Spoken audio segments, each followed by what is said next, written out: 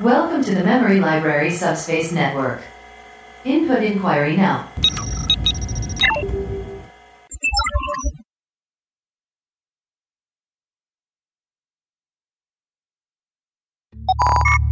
Access granted. Activating holographic interface. Mary Todd Lincoln, wife and First Lady to American President Abraham Lincoln, once recalled an account of an event that may have foretold her husband's tragic ending.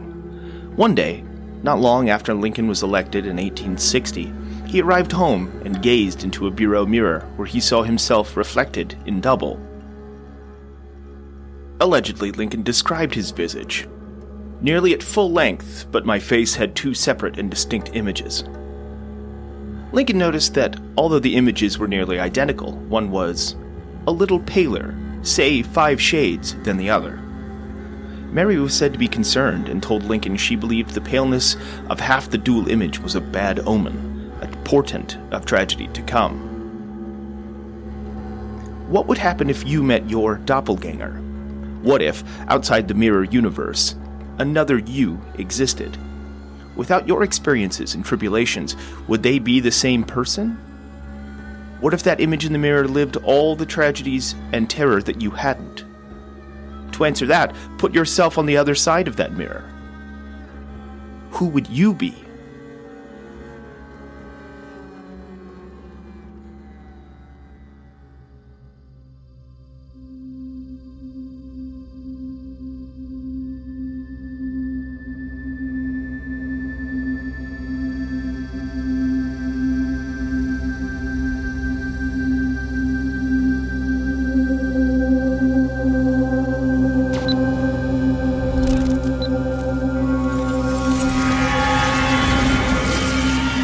Earth may be a paradise today, but crime does still exist in the universe.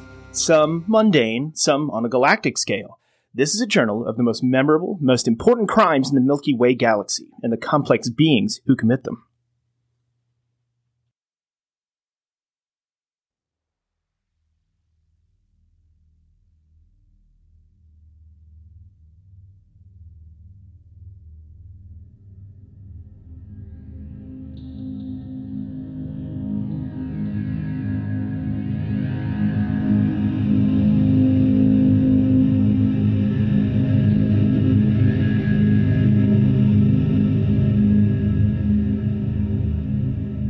It may not have been realized at the time, but the Dominion War would create shockwaves that rippled throughout the galaxy for countless years to come. All involved would be changed forever, but no society would receive the brunt of its effects like the Romulan Empire. Even though they had hoped to avoid costly conflict with the Dominion by signing a non-aggression pact early in the build-up to war, they would soon be dragged into the deadliest and most pivotal conflict in the galaxy's history. As the outlook for the powers of the Alpha and Beta quadrants grew increasingly grim, the Romulan Empire turned to drafting soldiers from their dirty little secret. The people of Romii, known to the rest of the galaxy as Remus. The Remen were at best second-class citizens of the Empire, and at worst, slave labor, their population subjugated when then violent Vulcan pilgrims settled on a twin planet in the system. A planet that would become Romulus. Remus was tidally locked, with one hemisphere always facing the Romulan star, while the other always facing away. The civilization of the Remens was located on the night side, due to the extreme temperatures on the day side, and thus evolved in perpetual darkness. As late as the 24th century, before the destruction of the Romulan star system, fringe theories existed that the Remen species was a genetic branch of Romulans and Vulcans. Perhaps Proto-Vulcan or sharing a common ancestor. Some theories suggest the Remens were telepathic outcasts of the faction who left Vulcan following the Great Awakening more than 3,000 years ago. In the dark depths of Remus's dilithium mines, a human boy struggled to survive the endless toil of physical labor and constant beatings by Romulan guards and fellow miners. Beside the injustice of endless torture, he knew this was not where he belonged. He was Jean-Luc Picard, after all, he who would be the savior of the Federation many times over, though he would be known by his adopted Remen brethren as Shinzon.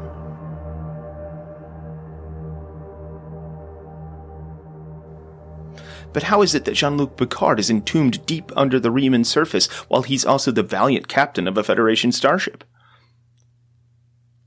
Initially created by the Tal Shiar after obtaining the DNA of Jean-Luc Picard, Shinzon was a clone, meant to replace Picard, one of Starfleet's most decorated and noted figures of the 24th century. As part of the ambitious plot, Shinzon's designs incorporated temporal RNA sequencing, which could be used to accelerate his physical age to Picard's at any time. He was an exact copy of Picard, intended to receive even his exact memory engrams atop the secret programming to be embedded in his mind. Not long after Shinzon was created, though, political power within the Empire shifted, as it often did, and the Romulan Senate abandoned the plan, believing it too provocative if an act like that was discovered. With no use for such a clone, the Empire exiled Shinzon from Romulus, sending him, still a child, to work as a slave laborer in the dilithium mines on Remus. Despised by the Romulans stationed on the planet, Shinzon became the target of abuse and torture. In his time in the mines, he was often brutally beaten, having his nose and jaw broken by vicious Romulan guards, and in the course of his 18-hour workday, constantly lashed with Romulan whips. One unnamed Remen, however, took pity on Shinzon, teaching him strength, empathy, and safety under his protection. His benefactor would never leave his side as the years slowly rolled on.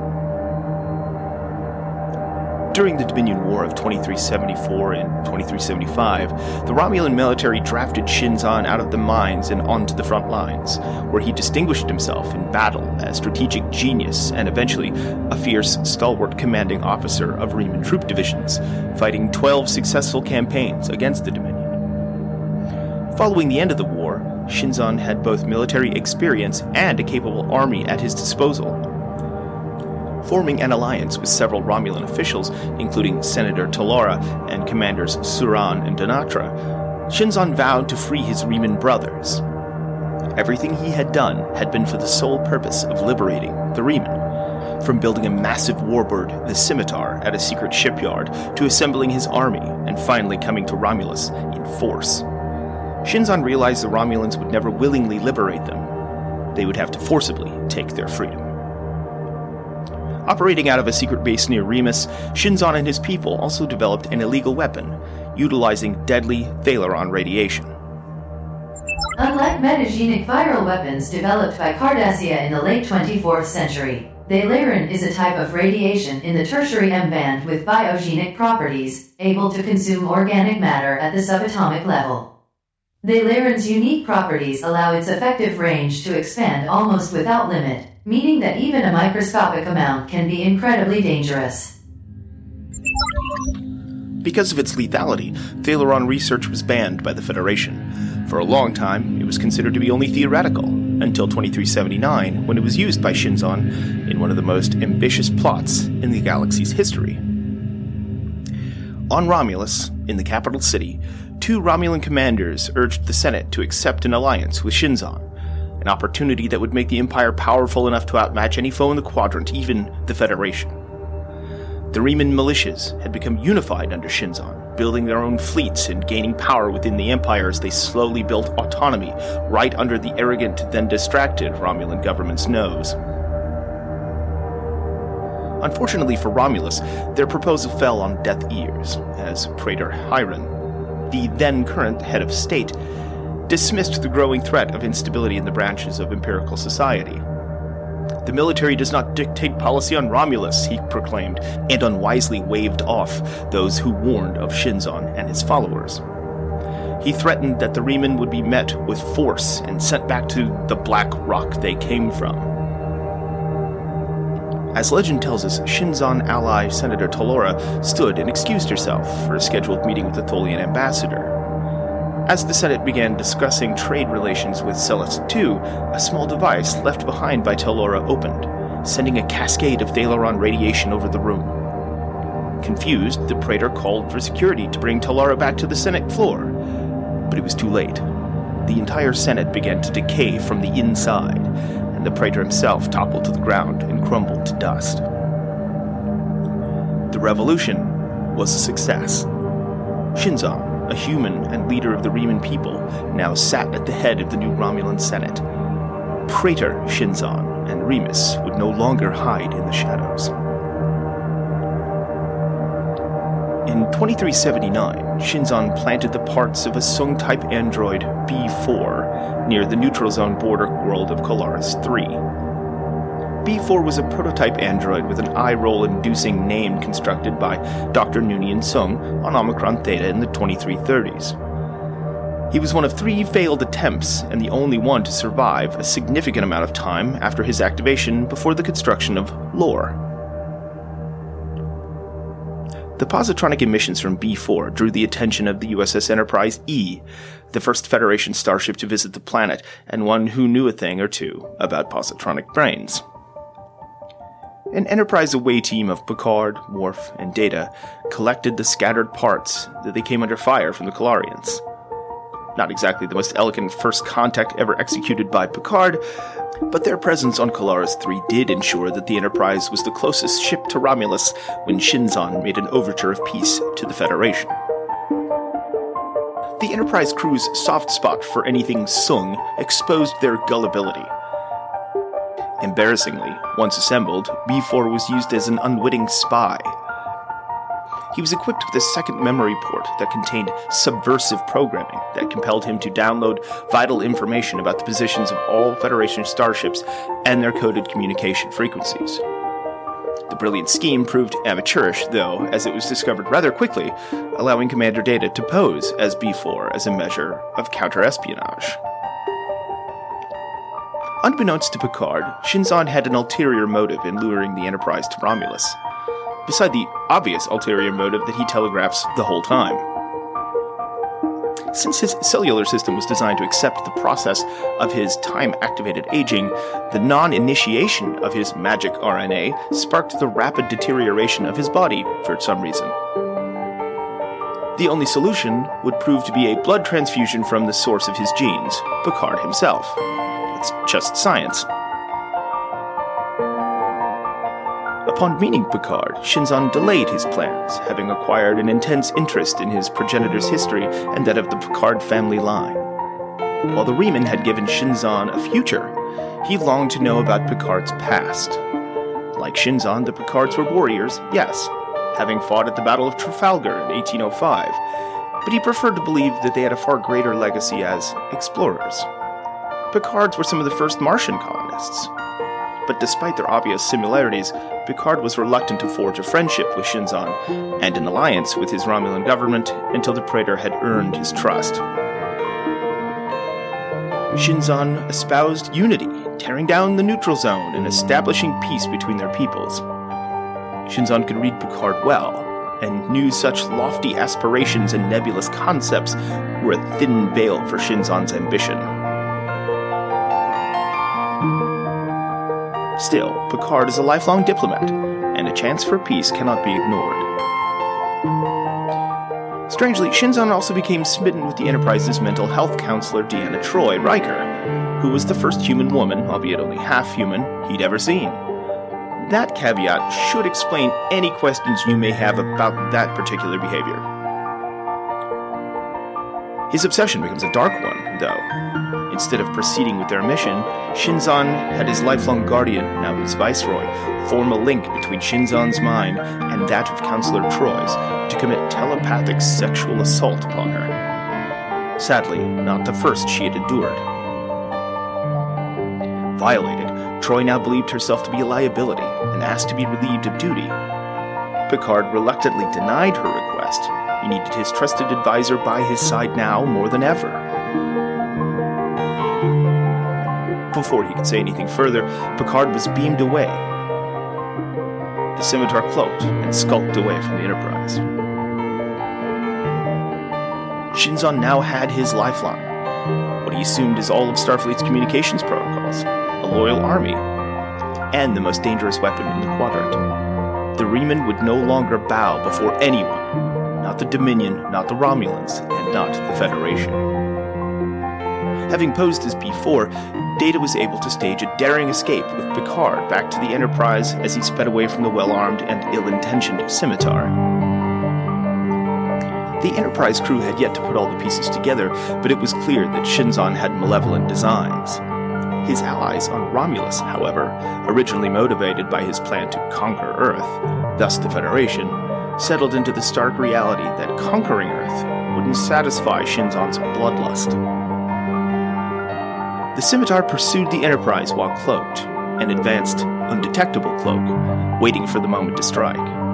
Shinzon himself continued to deteriorate slowly, losing grip on reality and visibly clinging to life. To stay alive, he would have to catch Picard. To truly live, he believed he would have to kill him, and Earth itself. On the Enterprise, Picard and his crew realized they had no other choice but to stand and face the Scimitar, lest it continue to threaten the Federation with its apocalypse-inducing Thalaron weapon. Shinzon needed Picard's blood, meaning that he would be forced to attack the Enterprise before launching any other campaign. They were Earth's last best hope. The Enterprise was ordered to rendezvous with the Starfleet battlegroup Omega near the Basin Rift, where it would have the support of other starships. However, Shinzon had been planning ahead. When the Enterprise's subspace communications with Starfleet were disrupted by the rift, the Scimitar quickly launched its attack. Firing while cloaked, the Scimitar quickly disabled the Enterprise's warp drive with a single volley and left it stranded, outgunned, and unable to call for help. Although it remained cloaked, the Enterprise was able to briefly locate and target the Scimitar by firing all phaser banks at a 0-degree elevation, scanning for shield impacts to attempt torpedo strikes, although the Scimitar was too maneuverable for the Enterprise to gain the upper hand. The glancing blows inflicted minimal damage, while Shinzon was able to weaken the Enterprise's dorsal shields. As the proverbial dust settled, a brief ceasefire offered respite. Shinzon projected a hologram of himself into the captain's ready room, an old technology that fell out of favor more than a century before, but had seen a modern revival, now untraceable. Shinzon offered Picard the chance to surrender himself in exchange for the lives of his crew. A lie, of course. Picard asked Shinzon to look at him. If he truly was a young Picard, then there must be a glimmer of hope for his redemption. Shinzon's heart, hands, eyes are all the same, and they all have the same potential for good. Using that potential to make Shinzon a better man is what it is to be human. When Shinzon dismissed his sentimentality, Picard declined to surrender. The near-hopeless standoff looked as though it was about to seal their fates. But, as if a deus ex machina, 2 Romulan Valdor-type warbirds decloaked between the 2 combatants. Commander Denatra of the Valdor and former ally of Shinzon hailed the Enterprise. The Empire now considered Shinzon's attack a matter of internal security, and offered their arms in battle. While triangulating fire between the starships, the warbirds and the Enterprise were able to score several direct hits on the Remen warship before the Scimitar's superior firepower disabled both the newcomers. Back aboard the Enterprise, Counselor Deanna Troi offered a means of tracking the Scimitar through its cloaking device by telepathically linking with the Remen Viceroy, avenging his violation of her mind and exposing his position. With several sections of the Enterprise's deflector screens failing, Shinzon ordered a boarding party to extract Picard. However, the Remen troops were quickly pinned down by the valiant Enterprise security on Deck 29. The Viceroy, who led the boarding party, was hunted down and ultimately killed in the assault by the angry husband of Counselor Troi, Commander Riker.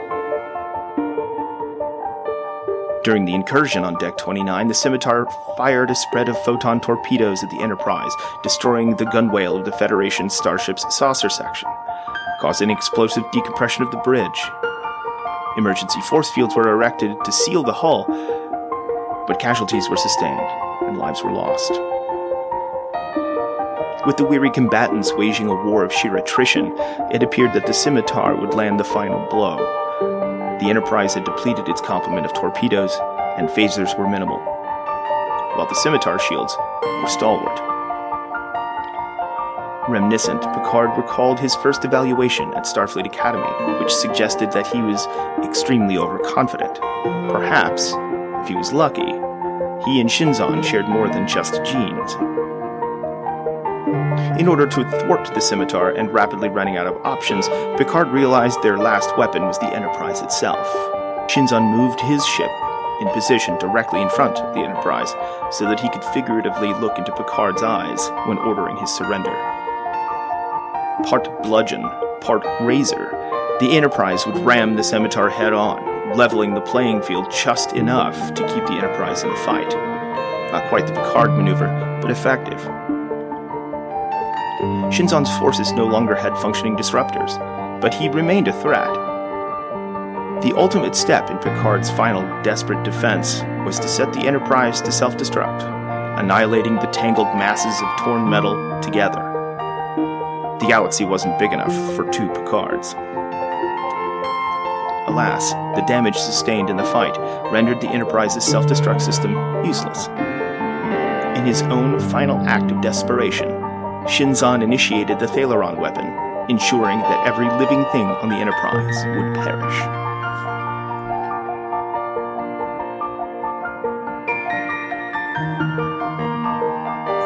Picard ordered Chief Engineer Lieutenant Commander Geordi LaForge to beam him aboard the Scimitar so Picard could personally stop the weapon. At its core, this was a personal fight, existentially an eternal one. No one else should suffer for a Picard's struggle with actualization. Just after transport, however, the Energizers suffered complete catastrophic failure, making it impossible to bring them back online. Data, reflecting on the countless occasions Captain Picard and his crew went above and beyond the call of duty to stand for him, the numerous times they risked their own lives for an android some refused to believe was alive to begin with, reflecting on the words of a great man he admired. Sometimes the needs of the many outweigh the needs of the few, or the one, decided to launch a daring rescue mission to save the man who took those same words as gospel from another great man. Being unaffected, of course, by the vacuum of space, Data literally hurled himself into danger across the void between the two starships and into the Scimitar's gaping hull. On board the Warbird, Picard battled his way through the bridge, where he and Shinzon would engage in a struggle for identity realized in physical form. A final confrontation as seconds counted down toward the firing of the weapon. Though physically younger, Shinzon was encumbered by the literal and metaphorical rot destroying him from within. Picard evaded Shinzon's attacks long enough to get near the Thalaron generator, but realized he'd lost his phaser in the brawl. The two grappled. Picard, drawing on his passion for swordplay, dodged Shinzon's dagger until, pinned against the wall, desperately grasped a hinged spire that stood parallel. Feeling it move, he instinctively pulled it from the wall and left Shinzon to lunge at him, impaling himself. Experience and patience outlasted the impulsive young Picard yet again. Now of singular focus, Shinzon pulled himself along the pipe, running himself through until Picard had no path of escape.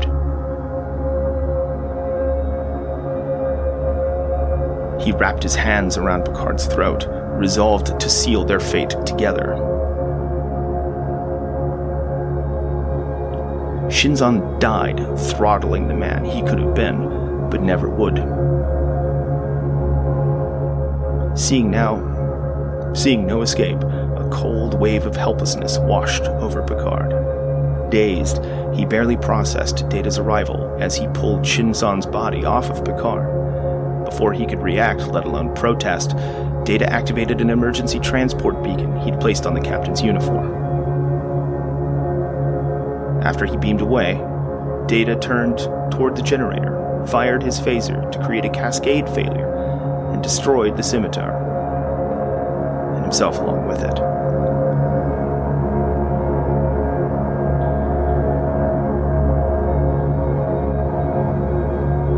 In the end, Shinzon proved himself just as important, just as impactful as Picard, yet his legacy would live in infamy. The Romulan Star Empire was in shambles, an echo of itself when it struggled to survive the crisis that would befall it less than a decade later. Countless were dead. The Remen people saw their one hope for equality shattered.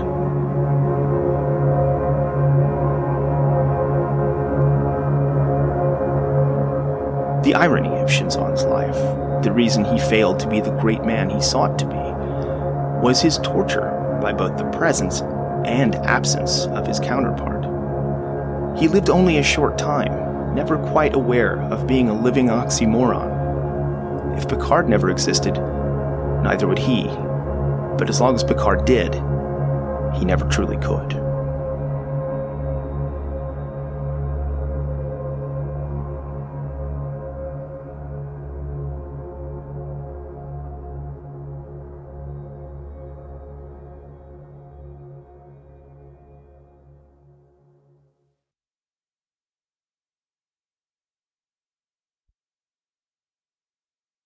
Star Trek and all related marks, logos, and characters are solely owned by CBS Studios Inc.